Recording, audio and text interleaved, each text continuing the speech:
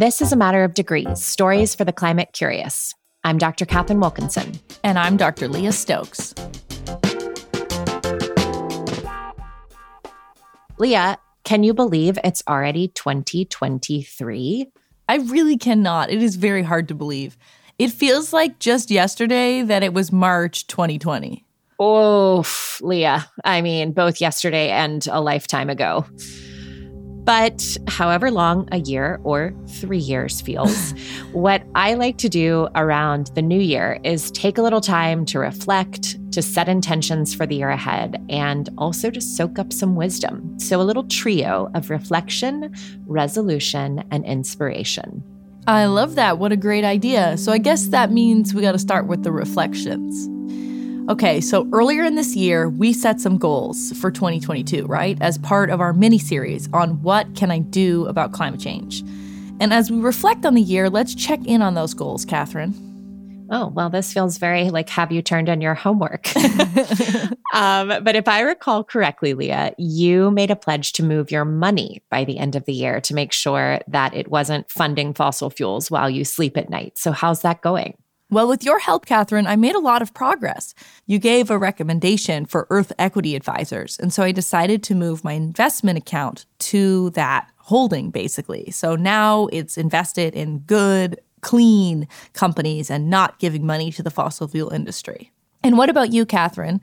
I think you pledged to build up an electrification fund, right? Maybe to help you add to your electric stove. So how's that going? Yep, I have been squirreling away some money each month, and I'm going to be making an electrification plan with my HVAC wizard, Mitch. Shout out to Mitch. There are a few complicated pieces because I live in a condo, but I'm confident that we'll get there. And maybe the most exciting thing is by this time next year, my beloved but aging Subaru will be replaced with an EV. So yeah, 2022 has been a lot of laying foundations, but I'm feeling really good about how it's all going. Wow, so you are on the road to electrification. Oh yes, sister, I am. I love it. So it wasn't just our little pledges that were successful this year in 2022. We also saw big pledges come to pass on the world stage. You know, like President Biden, remember that guy? When he was running for president, he committed to go big on climate. Yes, of course, then candidate Joe Biden committed to cutting U.S. carbon pollution in half by the end of the decade. And that, of course, is what scientists tell us is necessary if we want to have a chance to limit warming to 1.5 degrees Celsius. And as we covered in our episode back in July, you know, that pledge that President Biden made, it was largely met with the passage of the Inflation Reduction Act, which is a law that will help the United States cut carbon pollution by around 40% by 2030. In other words, it's going to get us like 80% of the way to meeting that goal. And there were bright spots beyond the U.S. too, right? We saw climate candidates win elections in Australia and in Brazil. We saw a historic deal for loss and damage funding come out of COP27 in Egypt. Now, global action is still falling far short of where we need to be, but honestly, Leah, 2022 made me feel just a little bit hopeful about climate progress. So that's a brief look back at the year, Catherine, which brings us to the next thing, resolutions. Yeah, I think we better look ahead. Okay, so what do we want to do in 2023? I think we got to set some climate intentions for the new year. Well, one of the things that I'm really focused on for this year is taking the climate wayfinding program that we created and piloted in 2022 with the All We Can Save project and making that experience available to a lot more people this year. So this is all about, you know, that classic nonprofit word, scale, because I really believe that we have to be attending to the leadership infrastructure of climate work. You could also say it's democratization. You're bringing the climate wayfinding to the people. Yeah, it's kind of like that. I love it. What a great idea. And what about you, Leah Stokes? Well, what I'd really like to do in 2023 is work on a book. I want to write my second book about my experience working on what was originally called the American Jobs Plan, and then Build Back Better, and then finally the Inflation Reduction Act, and what it felt like to work on a big campaign over many years to pass really historic climate legislation. That is a book I am really excited to read. So get on it, sister. Yeah, all I have to do is write it. Details. Details. And, you know, the intentions that we set now, they don't have to be huge. They don't have to be as big as a book or scaling a program. I actually love this thing that Dr. Katharine Hayhoe does every year. And as our listeners likely know, Dr. Hayhoe is a climate scientist, an amazing communicator, and she happens to spell Catherine just like I do. Mm-hmm. And each year she tries to change one thing to make her daily life more climate aligned. Yeah, I remember reading that one time she switched to more eco-friendly, climate-friendly pet food, I think. I must tell you that at the end of the year, I switched my dog over to some newfangled cricket dog food. It's called Chippin, which I think is an incredibly cute name. And we'll have to see how Mr. Arthur Dog does on that. And I know, Leah, you have been working on some smaller things in your day-to-day life. So tell us what you've been up to. Well, you know, in part inspired by the petrochemicals episode that we recently aired about the effects of plastic on people, particularly communities of color, you know, I've really been trying to use less plastic. I mean, it goes back further, probably goes back a decade, but I've been way more focused on it lately. I think that's awesome, Leah, because, you know, as we heard in that petrochemical episode, plastics are a toxic lifeline for the fossil fuel industry. And while it's going to take systemic policy changes to really get at the root of that, you know, in the near term, we can get more aligned in our own lives with a world beyond plastic. And I like to think about each of those steps as almost little data points of proof that it is possible.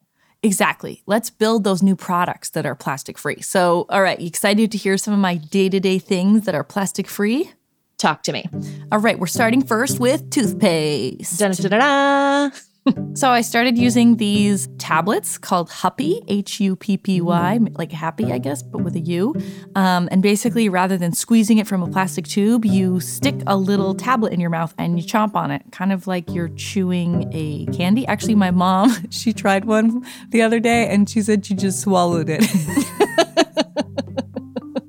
So they're great. So be warned, future users. One of them is like watermelon flavored. It's kind of like bubblegum. So highly recommend Huppy. All right, we're probably all still going to the bathroom. We haven't transcended that. So what about toilet paper, okay?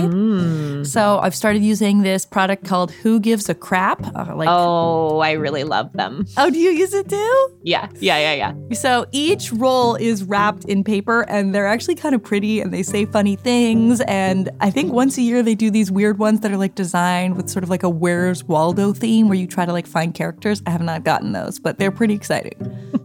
Also, I mean, you get a big box at your door that says, who gives a crap? And that in and of itself can make your day. Yeah, exactly. And then the last rolls are red, so you know when you're running out of toilet paper. It's a very smart system.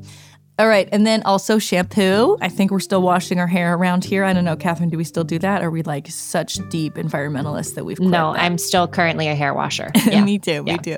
Okay, so I started using something in aluminum bottles called Alpine Provisions. I've seen that. The cool thing is it's also biodegradable because this year I changed my water system to be gray water. So it's going to empty into my garden and feed my like 30-something fruit trees.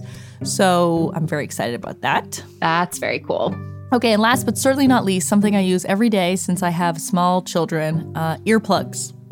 Very important. If I do not have a pair of my earplugs, bad things happen. So I've started using something called Happy Ears, which they're actually still plastic, but the cool thing is they are recycled plastic, and they even make a product out of ocean plastic. Crazy. And they're reusable. So basically you buy them once, and assuming you don't lose the pair, which generally I don't for, 6 months at a time, you can keep using them. I'm loving my Happy Ears. Well, these are all really nice suggestions, and maybe we should just give a quick disclaimer, Leah. Yeah, these products are not sponsored, folks. We do not make money by me telling you the weird things I put in my ears or my hair or use on the toilet. This is just stuff Probably no one would pay for that, to be honest. Hey, now, I'm a hashtag influencer. I'm kidding. But, these are just things I found, I'm excited about. I just want to share with people. We make no money in telling you about these weird plastic-free things I've started using in my daily life. And now we want to hear some answers from all of you, our listeners. What are your reflections on 2022 and your climate resolutions for 2023? We've got a link in the show notes that you can click on or find it on our website, degreespod.com. We'd love to hear from you. And one thing we'd really love to hear is if our podcast, A Matter of Degrees, has inspired you in any way to sort of change something in your daily life, or maybe make a big change, start a campaign. We'd love to hear about that. Yeah, big or small, we would love to know if the show has changed how you understand the climate crisis or moved you to action in any way. In fact, a few of our listeners have already reached out to us. I know, strange. And just the other day, somebody shared that in one of our episodes in season 2, the one on prestige and fossil fuel jobs, that it profoundly changed their life. So after listening to the episode, Stephen Horn told us he was moved to reach out to Duncan Mizell, who's the director of Clean Creatives. And that's a movement of PR professionals and advertisers who are cutting ties with fossil fuels. Stephen's based in South Africa, and he thought, well, why not launch Clean Creatives here? And so he did. So now there's Clean Creative South Africa, and it's already attracted over 20 South African agencies and more than 30 creatives to sign the pledge. It's really exciting, and I think it's a testament to the way that storytelling can actually be a spark for really important action. So we'd love to hear from you. Tell us your story. Click on the link in the show notes or find it on our website and tell us, what are you thinking? What are you up to? We'd love to hear from you. And as I said, Leah, for me, the new year is also about inspiration. So I'm really intentional as the year closes and another one begins with what I'm reading, whose ideas and wisdom I'm taking in. I'm curious, what are some of the things that are inspiring you right now, Leah? Well, when it comes to inspiration, I recently read a book called Ducks, 2 Years in the Oil Sands. It's a graphic novel by Kate Beaton. It was actually put on a lot of the sort of best books of the year lists. And it's about the human costs of fossil fuel extraction, even in a rich country like Canada.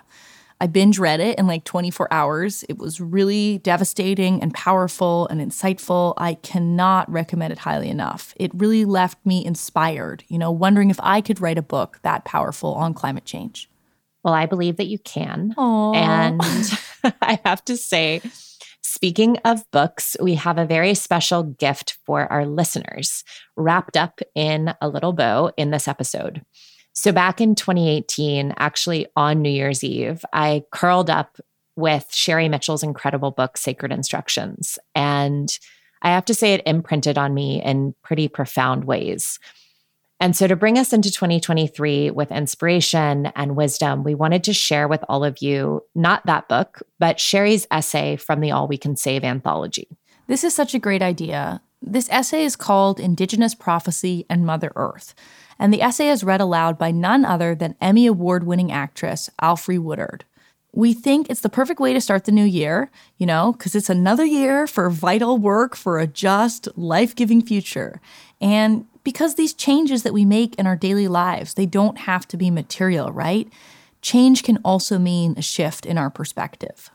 And I have to say, each time I return to this essay, I find some fresh insight. Sherri speaks to the broader changes that we need to make in our patterns of thought, our scientific methods, our collective values, our ways of life, and that so much of that is about returning to Indigenous ways of knowing and being. It's a grounding reminder to focus on reciprocal relationships with each other, with all beings, with the whole of our living earth. So without further ado, here's the essay. Indigenous Prophecy and Mother Earth. Sherri Mitchell, Wanahamuquasit, Penawapskep Nation. Read by Alfre Woodard. I used to keep a cartoon image on the wall in my office. The image was of two scientists with clipboards standing over a maze. Inside the maze was a mouse who had successfully reached the end and found the cheese. The caption read, "He found the cheese again. He loves it in there." I kept that cartoon to remind me that this same type of biased science was used throughout history to paint a distorted view of Indigenous peoples and our ways of being and knowing. Racially biased science has been used to dehumanize and diminish Indigenous peoples in the eyes of the larger society from the early days of scientific exploration. Though research is always influenced by the biases and beliefs of the researcher, This is especially true when there are significant cultural differences between the observer and those being observed. Assuming scientific neutrality when it comes to the study of cultures that are vastly different from one's own is naive at best. And when those studies are initiated for the purpose of proclaiming one culture superior to another, the hope of neutrality becomes even more distant. Lamentably, history has shown that it is not bias alone that influenced scientific research on culture and race, but something more directed and nefarious. On December 27, 1899, British Major Ronald Ross informed members of the Liverpool Chamber of Commerce that the great powers, tired of self-development, were endeavoring to extend their possessions and civilization all over the world, and that he believed imperial success would largely depend upon scientific success. 100 years later, we learned that Major Ross's declaration was a signal for what would come. In her stunning book, Decolonizing Methodologies, Indigenous scholar Linda Tuhiwa Smith writes, "The ways in which scientific research is implicated in the worst excesses of colonialism remains a powerful remembered history. This collective memory of imperialism has been perpetuated through the ways in which knowledge about indigenous peoples was collected, classified, and then represented." Racist ideologies are not only responsible for the aberrant social thinking that led to the exploitation of indigenous peoples, they are also responsible for the creation of a racially exclusive framework that has bolstered colonial scholarship and relegated indigenous knowledge to obscurity. The purposeful degrading of indigenous knowledge by mainstream governments, academics, and scientists has led to distorted ideas about our intellect and created countless stereotypical myths about our ways of knowing and being. Because indigenous peoples didn't share European ideas about land ownership, we were considered primitive. Because we had no desire to place the sources of our survival, natural resources, into the stream of commerce, we were viewed as ignorant. And because our value system was based on relationships and not currency, we were believed to lack the capacity to live civilized lives. Ironically, the indigenous ways of knowing and being that European colonists saw as primitive and uncivilized are now being actively sought out to save our environment and humankind from the brink of extinction. Indigenous knowledge is based on millennia-long study of the complex relationships that exist among all systems within creation. It encompasses a broad array of scientific disciplines: ethnobotany, climatology, ecology, biology, archaeology, psychology, sociology, ethnomathematics, and religion. The keepers of indigenous knowledge carry thousands of years of data on things such as medicinal plant properties, biodiversity, migration patterns, climate changes, astronomical events, and quantum physics. They carry the stories of countless epochs of human history going all the way back to the beginning of human life on Mother Earth. And they provide insights that help fill the gap between our physical and subjective experiences, enabling us to understand how our internal consciousness impacts the ways that we view and experience the world around us. In recent years, many scientists have realized that they are just now discovering what indigenous peoples have long known. For instance, archaeologists and environmental scientists have found indigenous marine management sites that predate European settlement. They had believed marine management to have come only after European influence, despite information to the contrary that was provided by indigenous peoples. Scientists are now gaining valuable information regarding changes in the local ecosystem from the indigenous peoples in some coastal areas, who are helping them to develop updated management plans. In addition, indigenous oral traditions have corrected inaccurate or misleading accounts of major events in U.S. history, providing complete and accurate depictions of interactions between the U.S. cavalry and various indigenous nations, including detailed drawings of battle sites that chronicle everything from wound locations to the colors of the uniforms. The challenge for science has always been to see beyond the confines of its inherent bias and to overcome hierarchical, reductionist, and compartmentalized thinking to see the holistic patterns that are present throughout creation. Seeing the world through an indigenous lens requires one to take a world-centered view that recognizes the relationships that exist among all living systems and the many ways that these systems are constantly moving toward harmony and balance. Unfortunately, a great deal of critical indigenous knowledge has remained outside the carefully ordered categorization of Western thought, making its holistic concepts difficult to comprehend for those who have been trained to see the world in fractured pieces. It is this fractured view that has been central to the fracturing of our societies and environment. Indigenous kinship systems, with their inclusion of beings from the natural world, have been viewed as little more than magical thinking by mainstream science. A.S. Thompson, a doctor in the British Army who authored volumes of scientific publications, wrote the following about indigenous peoples. The faculty of imagination is not strongly developed among them, although they permitted it to run wild in believing absurd superstitions. He was not alone in his beliefs. The extended kinship networks of indigenous peoples were viewed as a superstitious absurdity by colonial scientists for centuries and were often cited as justification for the paternalistic practices of colonial governments. However, in 2015, a significant shift occurred.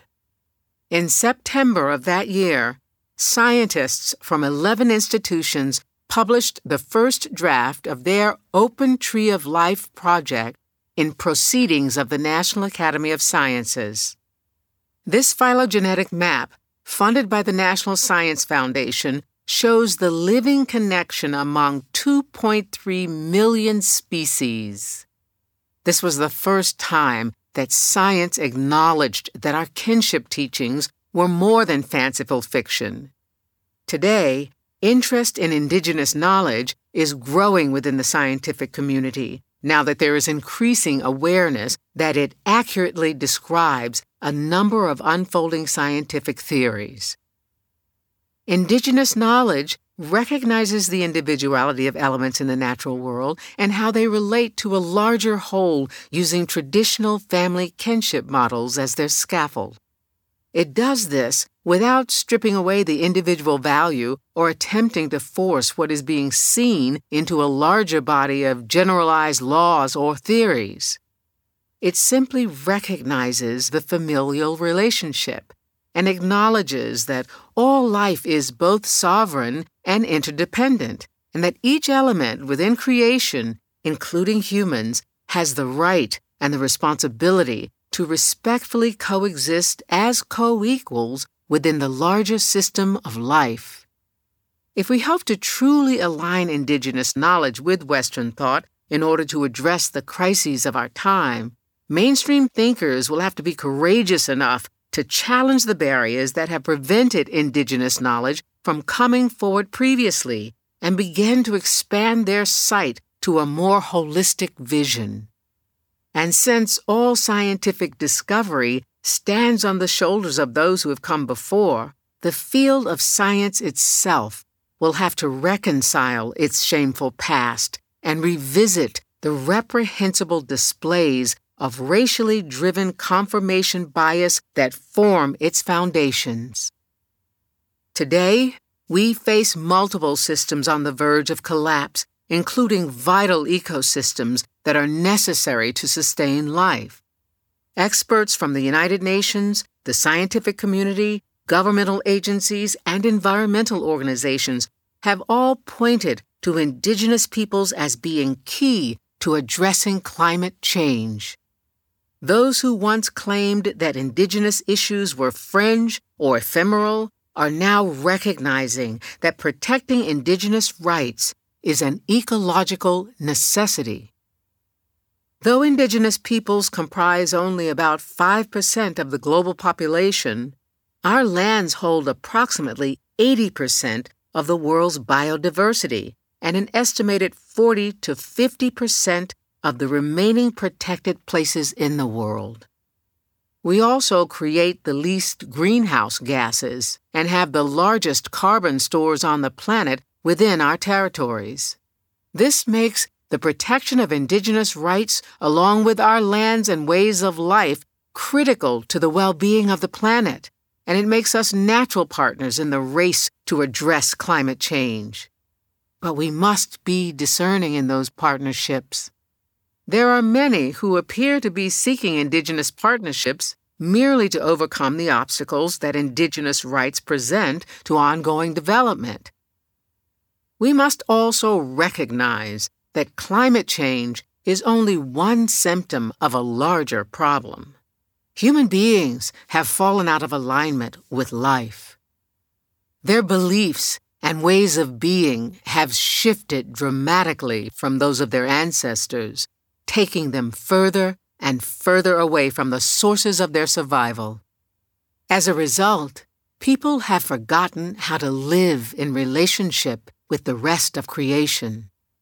They have lost their respect for their elders in the natural world, such as the trees, waters, soils, and millions of other species that thrived on Mother Earth long before human beings arrived. Therefore, the greatest contribution that indigenous peoples may be able to make at this time is to continue providing the world with living models of sustainability that are rooted in ancient wisdom and that inform us how to live in balance with all our relations on Mother Earth. This will require non-indigenous people to stand with us and ensure that our lands, waters, and ways of life are not further eroded by government and industrial intrusion. Here in the northeastern woodlands, the traditional Wabanaki people adhere to a set of core cultural values that are contained in our sacred way of life, what we call Skajanawe Bamasawakin. These foundational teachings provide us with a solid framework upon which we can build our lives. Central among these teachings is an understanding of the deep interrelatedness of the sacred and the secular. Our traditional societies are rooted in one inseparable reality that acknowledges the inviolability of all aspects of creation. There is no separation between ceremony and our daily walk in the world. Everything is interrelated and recognized for its sacred place within the web of life. We acknowledge that the great pull of the universe is a desire to live in harmony with the Creator, which is expressed most effectively in our own lives by living harmoniously with the rest of creation. We also recognize that time, as it has been described, is an illusion.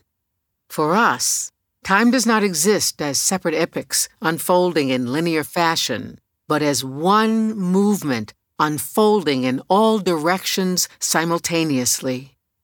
We realize that we cannot separate ourselves from those who have come before us or those who will follow, because we all exist together in this one moment.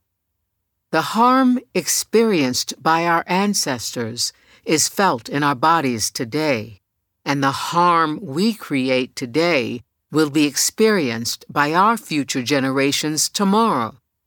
We are all inextricably linked through these shared experiences that cross time. Our sense of responsibility for the coming generations is reflected in this awareness.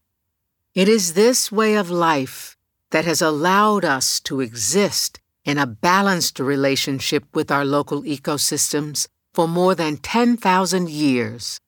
And it is this sacred way of life that can bring humanity back into alignment with a future that not only ensures human survival on Earth, but also nurtures a mended relationship between human beings and all other life. The first step on this path is for us to shift the central point of our awareness. The anthropocentric beliefs and philosophies that have ruled mainstream ideologies for generations are incapable of accommodating the holistic view needed to escape our current predicament. In my book, Sacred Instructions, Indigenous Wisdom for Living Spirit-Based Change, I write, "The entire span of human life exists within each one of us, going all the way back to the hands of the Creator. In our bodies, we carry the blood of our ancestors and the seeds of the future generations. We are the living conduit to all life." This does not mean only human life, but all life that has ever existed upon Mother Earth. All our creation stories teach us that we are born of the same foundational elements that make up all life in the known universe. In one story, we enter this world when Glooskap shoots an arrow into the ash tree and creates an opening for us to emerge. The ash tree offers humankind the energy of life from within its roots to provide us passage into this world. In another story, the first human is formed from the soil of Mother Earth. In that story, the eyes are the first part of the body to be created. Once the eyes are created, the first human remains in the soil for an entire cycle of life, watching how the rest of creation moves before their arms and legs are given to them.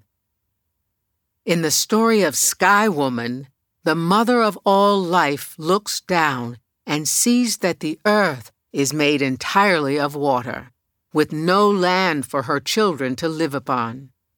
So she descends from the stars to form a landmass on the back of a turtle, creating what is now known as Turtle Island.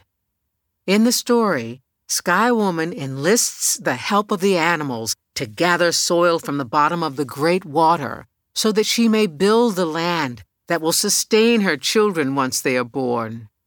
One animal after another volunteers to dive into the water and retrieve the soil. And one by one, they all return to the surface with the same story. The waters are too deep. They could not reach the bottom. Eventually, the humble Quijos, muskrat, comes forward and offers to try to gather the soil.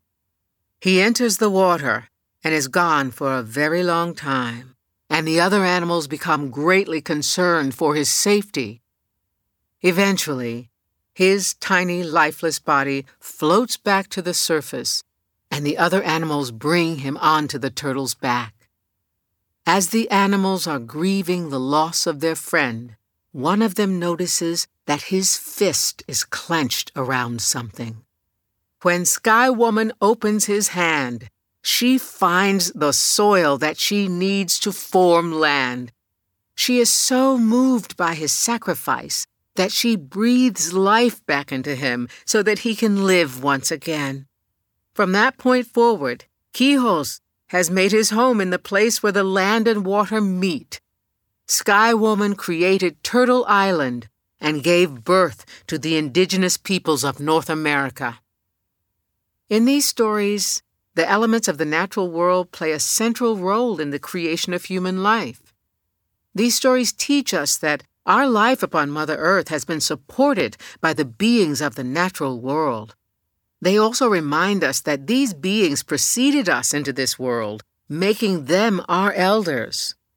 Through these stories, these beings became our grandmothers, grandfathers, aunts, and uncles. In Dilnabamak, they became our relatives. Science has finally confirmed that human beings share genes with all living organisms. Long before this truth was discovered by modern science, we had these stories and a sense of kinship and responsibility toward our relatives in the natural world. This one teaching has been central to the sustainable way of life that has kept indigenous peoples in balanced harmony with our local ecosystems for tens of thousands of years. Kinship defines how we relate to one another. It determines whom and what we include in the structuring of our societies and whom and what we feel a responsibility toward. If we look at our societies today, it is quite clear who and what has been excluded, and the incredible cost that this exclusion has had on our societies and our world. One of the more damaging effects of colonization and forced assimilation has been the homogenization of our societies.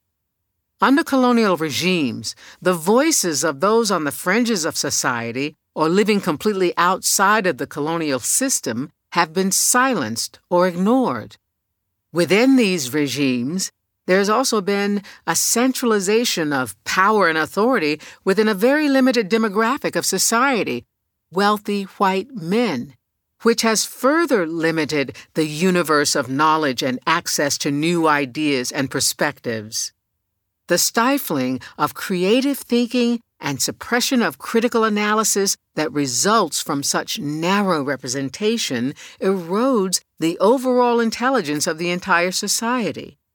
These restrictive systems provide no opportunity for alternative ways of being to be presented. And since cultural ways of being are passed on from one generation to the next, there has been very little variation in the destructive patterns that brought us to this place of collective crises. The overall lack of diversity within the patriarchal colonial paradigm has had a suffocating impact on creative intelligence and a divisive impact on society. Diversity fosters social coherence, creating more stable and harmonious relational networks, which in turn lead to more stable and harmonious societies. Additionally, the more diverse a group or community, the greater the perspectives and innovations that arise, and the greater the success rate for all. Human diversity is just as critical to society as biodiversity is to an ecosystem. Without it, there can be no healthy functioning. The loss of diversity within mainstream systems and structures has left a fracture in our societies that must now be healed through the purposeful and systematic inclusion of diverse voices, including the voices of the natural world within the social dialogue. Every natural soundscape generates its own unique signature, one that contains incredible amounts of information, explains Bernie Krause. And when we listen closely, it gives us incredibly valuable tools by which to evaluate the health of a habitat across the entire spectrum of life. The voices of the natural world can inform us when an ecosystem has been unsettled by human activity. This is something that indigenous peoples have always known, because we have been listening to the voices of the natural world in our territories for thousands of years. When we recognize the personhood of the beings in the natural world, we start to recognize that they have something valuable to teach us. The rocks, the eldest among us, carry 4 billion years of stories. This is why we refer to them as grandfathers, because they carry an enormous amount of diverse information and perspectives. Every plant, tree, and animal carries its own unique wisdom and can teach us how to live harmoniously with one another and in relationship with Mother Earth. When we extend our view of kinship beyond our anthropocentric view, a whole new world of knowledge becomes available to us. Another benefit of kin-centric awareness is that it informs us of our responsibilities and obligations. When we have a bond of kinship with another, it impacts the way that we care for them. In healthy systems, we treat our kin with a greater degree of care, often expressing more gentleness and protectiveness toward them. It is the same when we love. When we love, we treat the beloved with reverence and respect. Indigenous peoples living in accordance with these beliefs have lived in loving relationship with the beings in the natural world for millennia. Indigenous kinship systems provide models of reciprocal care. We care for Mother Earth, and Mother Earth cares for us. We have words in our language that help to remind us of the balance that this relationship requires. One of these words is Mama Bizu. It means he or she has enough. It is an acknowledgement that an individual has what they need to live their life with a sense of safety and dignity. Another word, Alabizu, means everyone has enough. The everyone envisioned in that phrase includes all the beings in the natural world. When we are contemplating the value of enough, we recognize that Mama Bizu must always be weighed against Alabizu to ensure that there is a balance to life. In order to survive, we must all come to realize that we do not exist solely for the benefit or the development of our individual lives as human beings. Rather, our role as human beings is to evolve into a state of interbeing with the rest of life so that we may join the universal flow that is ever moving toward harmony and balance. This is the only way that life on Mother Earth will remain viable into the future. Indigenous peoples from across Turtle Island have several prophecies that correspond to the times we are living in. These prophecies tell of the dangers inherent in abusing Mother Earth. Rather than seeing these prophecies as portents of a determined future, we see them as sacred instructions that edify our walk upon Mother Earth. They provide echoes of our ancestors' love by offering us the guidance needed to overcome the challenges of this time and survive into the future. It is these ancient prophecies that have prepared us for this time and inform us of the dire consequences of ignoring the truths unfolding around us. It is because of this ancient knowledge that indigenous peoples have literally been laying down their lives to stop the flow of harm that is being caused by the industrial destruction of Mother Earth, because we know that this path will inevitably alter our way of life. And, if left unchecked, it will eliminate the ability of life to exist on Mother Earth. Today, prophecies are unfolding all around us. We are all observers and participants. Our ancestors spoke of a time 7 generations after first contact was made with the white man when Mother Earth would become sick as a result of human activity. They told us that the trees would begin dying from top down, the waters would run black with pollution, and the soil would stop providing us with food as the insects began disappearing from the earth. In 1970, a Hopi elder from the village of Hodaville came forward and shared these words about the future we were facing. Nature will speak to us with its mighty breath of wind. There will be earthquakes and floods causing great disasters, changes in the seasons and in the weather, disappearance of wildlife, and famine in different forms. There will be gradual corruption and confusion among the leaders and the people all over the world, and wars will come about like powerful winds. All these things have been foretold, and they have all come to pass. Fortunately, the stories told about this time have not all been so dire.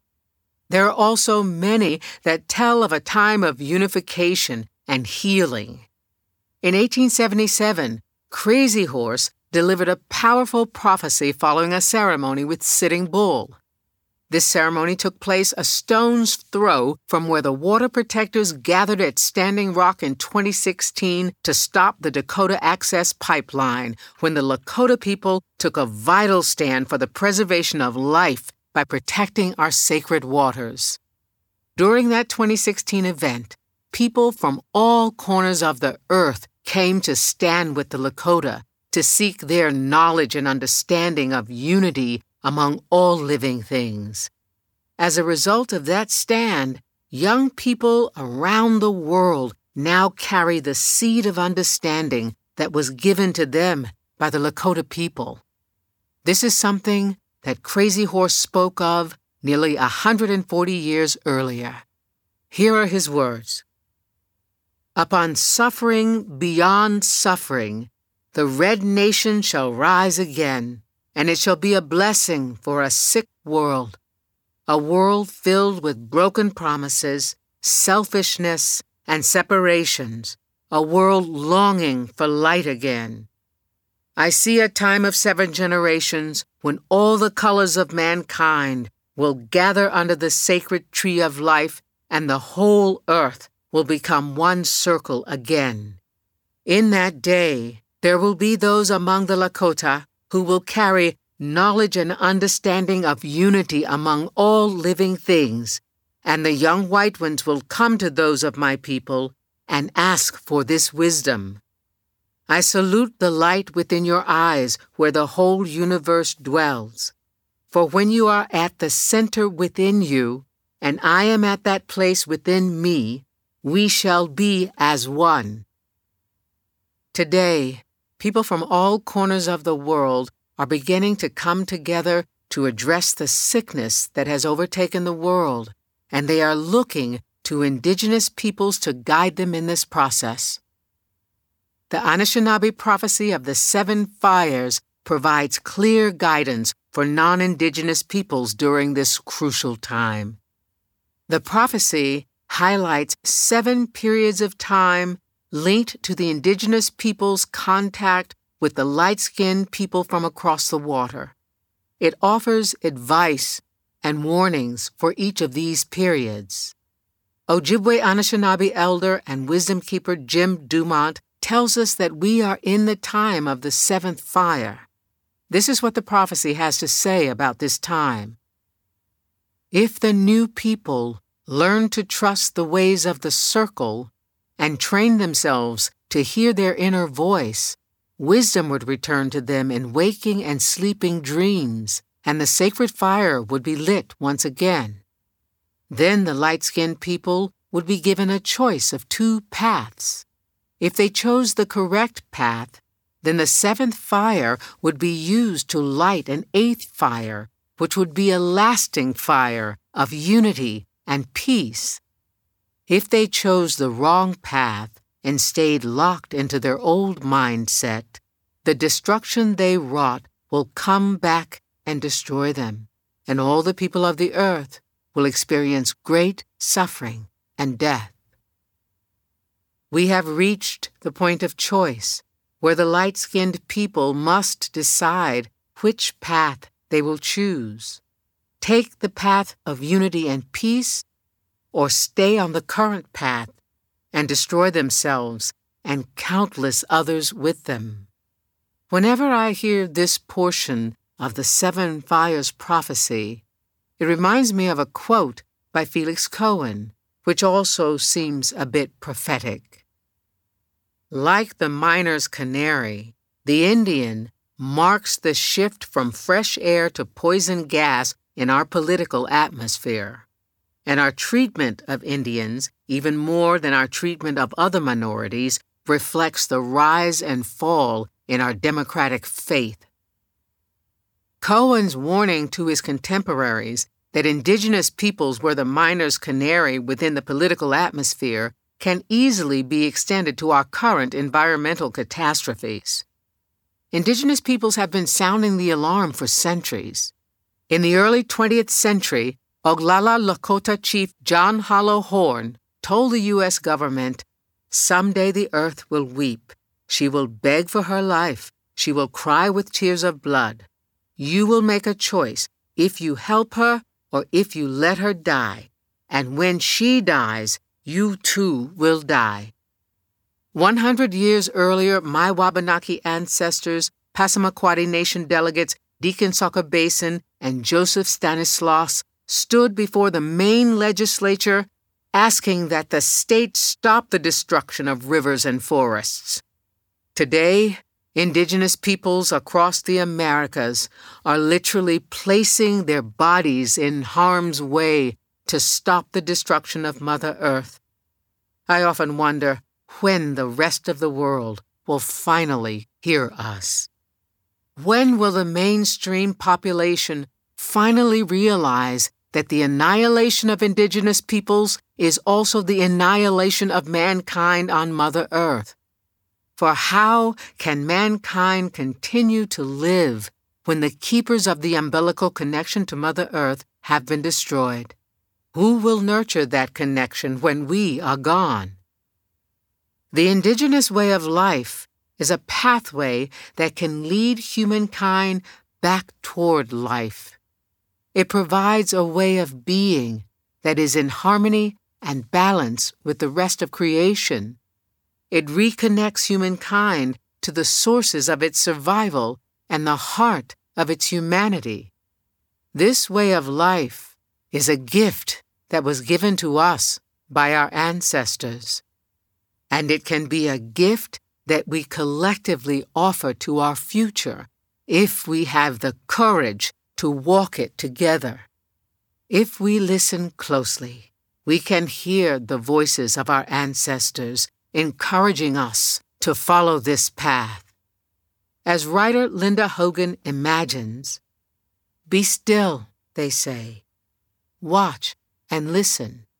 You are the result of the love of thousands."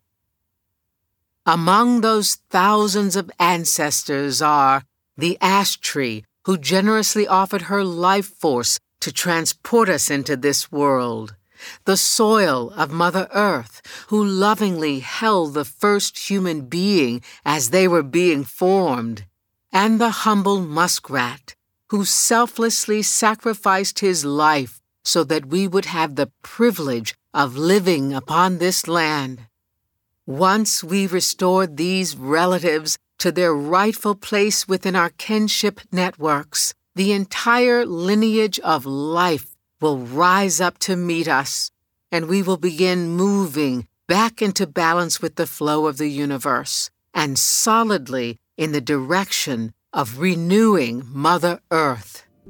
Basilda in Dilnabamak, I offer this for all my relations. That was Sherri Mitchell's essay, Indigenous Prophecy and Mother Earth, from the anthology All We Can Save, read by Alfre Woodard. Sherri Mitchell Winnehamuquasset is a Native American attorney, teacher, activist, and changemaker. She is a wordsmith and a weaver of worlds, whose name means she who brings the light.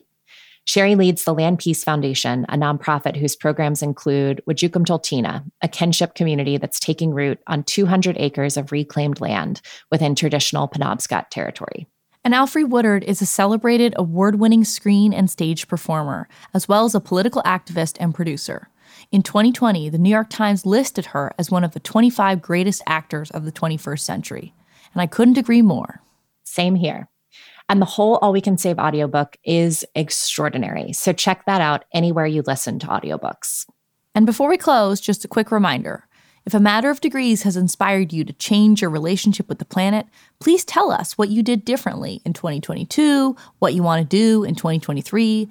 You can do our survey, which is in the show notes or on degreespod.com, and we'd love to hear from you. Thank you for tuning in for this special episode of A Matter of Degrees, and Happy New Year. Happy New Year! A Matter of Degrees is co-hosted by me, Dr. Leah Stokes. And me, Dr. Catherine Wilkinson. We are a production made in partnership with Frequency Media, the 2035 Initiative at UC Santa Barbara, and the All We Can Save Project. Thanks to our funders and supporters who make this show possible. Energy Foundation, Northlight Foundation, McKnight Foundation, Bloomberg Philanthropies, and the 11th Hour Project. If you're digging the show, please hop on Apple Podcasts or Spotify and give us a 5-star rating, or leave us a review. Jordan Rizzieri is our producer. Catherine Devine and Emily Krumberger are our associate producers. Ina Garkusha is our supervising producer, and Michelle Corey is our executive producer. Matthew Ernest Viller is our lead audio engineer, mixer, and sound designer, with dialogue editing and additional mixing by Claire Bittigary Curtis. Rose Wong designed our new show art, and Sean Marquand composed our theme song. Additional music came from Blue Dot Sessions. Research, fact-checking, communication, and production support by Daniela Schulman, Amarachi Metu, and Madeline Jubilee Saito.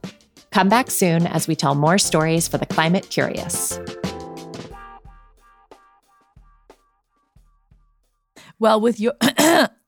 Sorry. Matter of Degrees is co-hosted by my cough.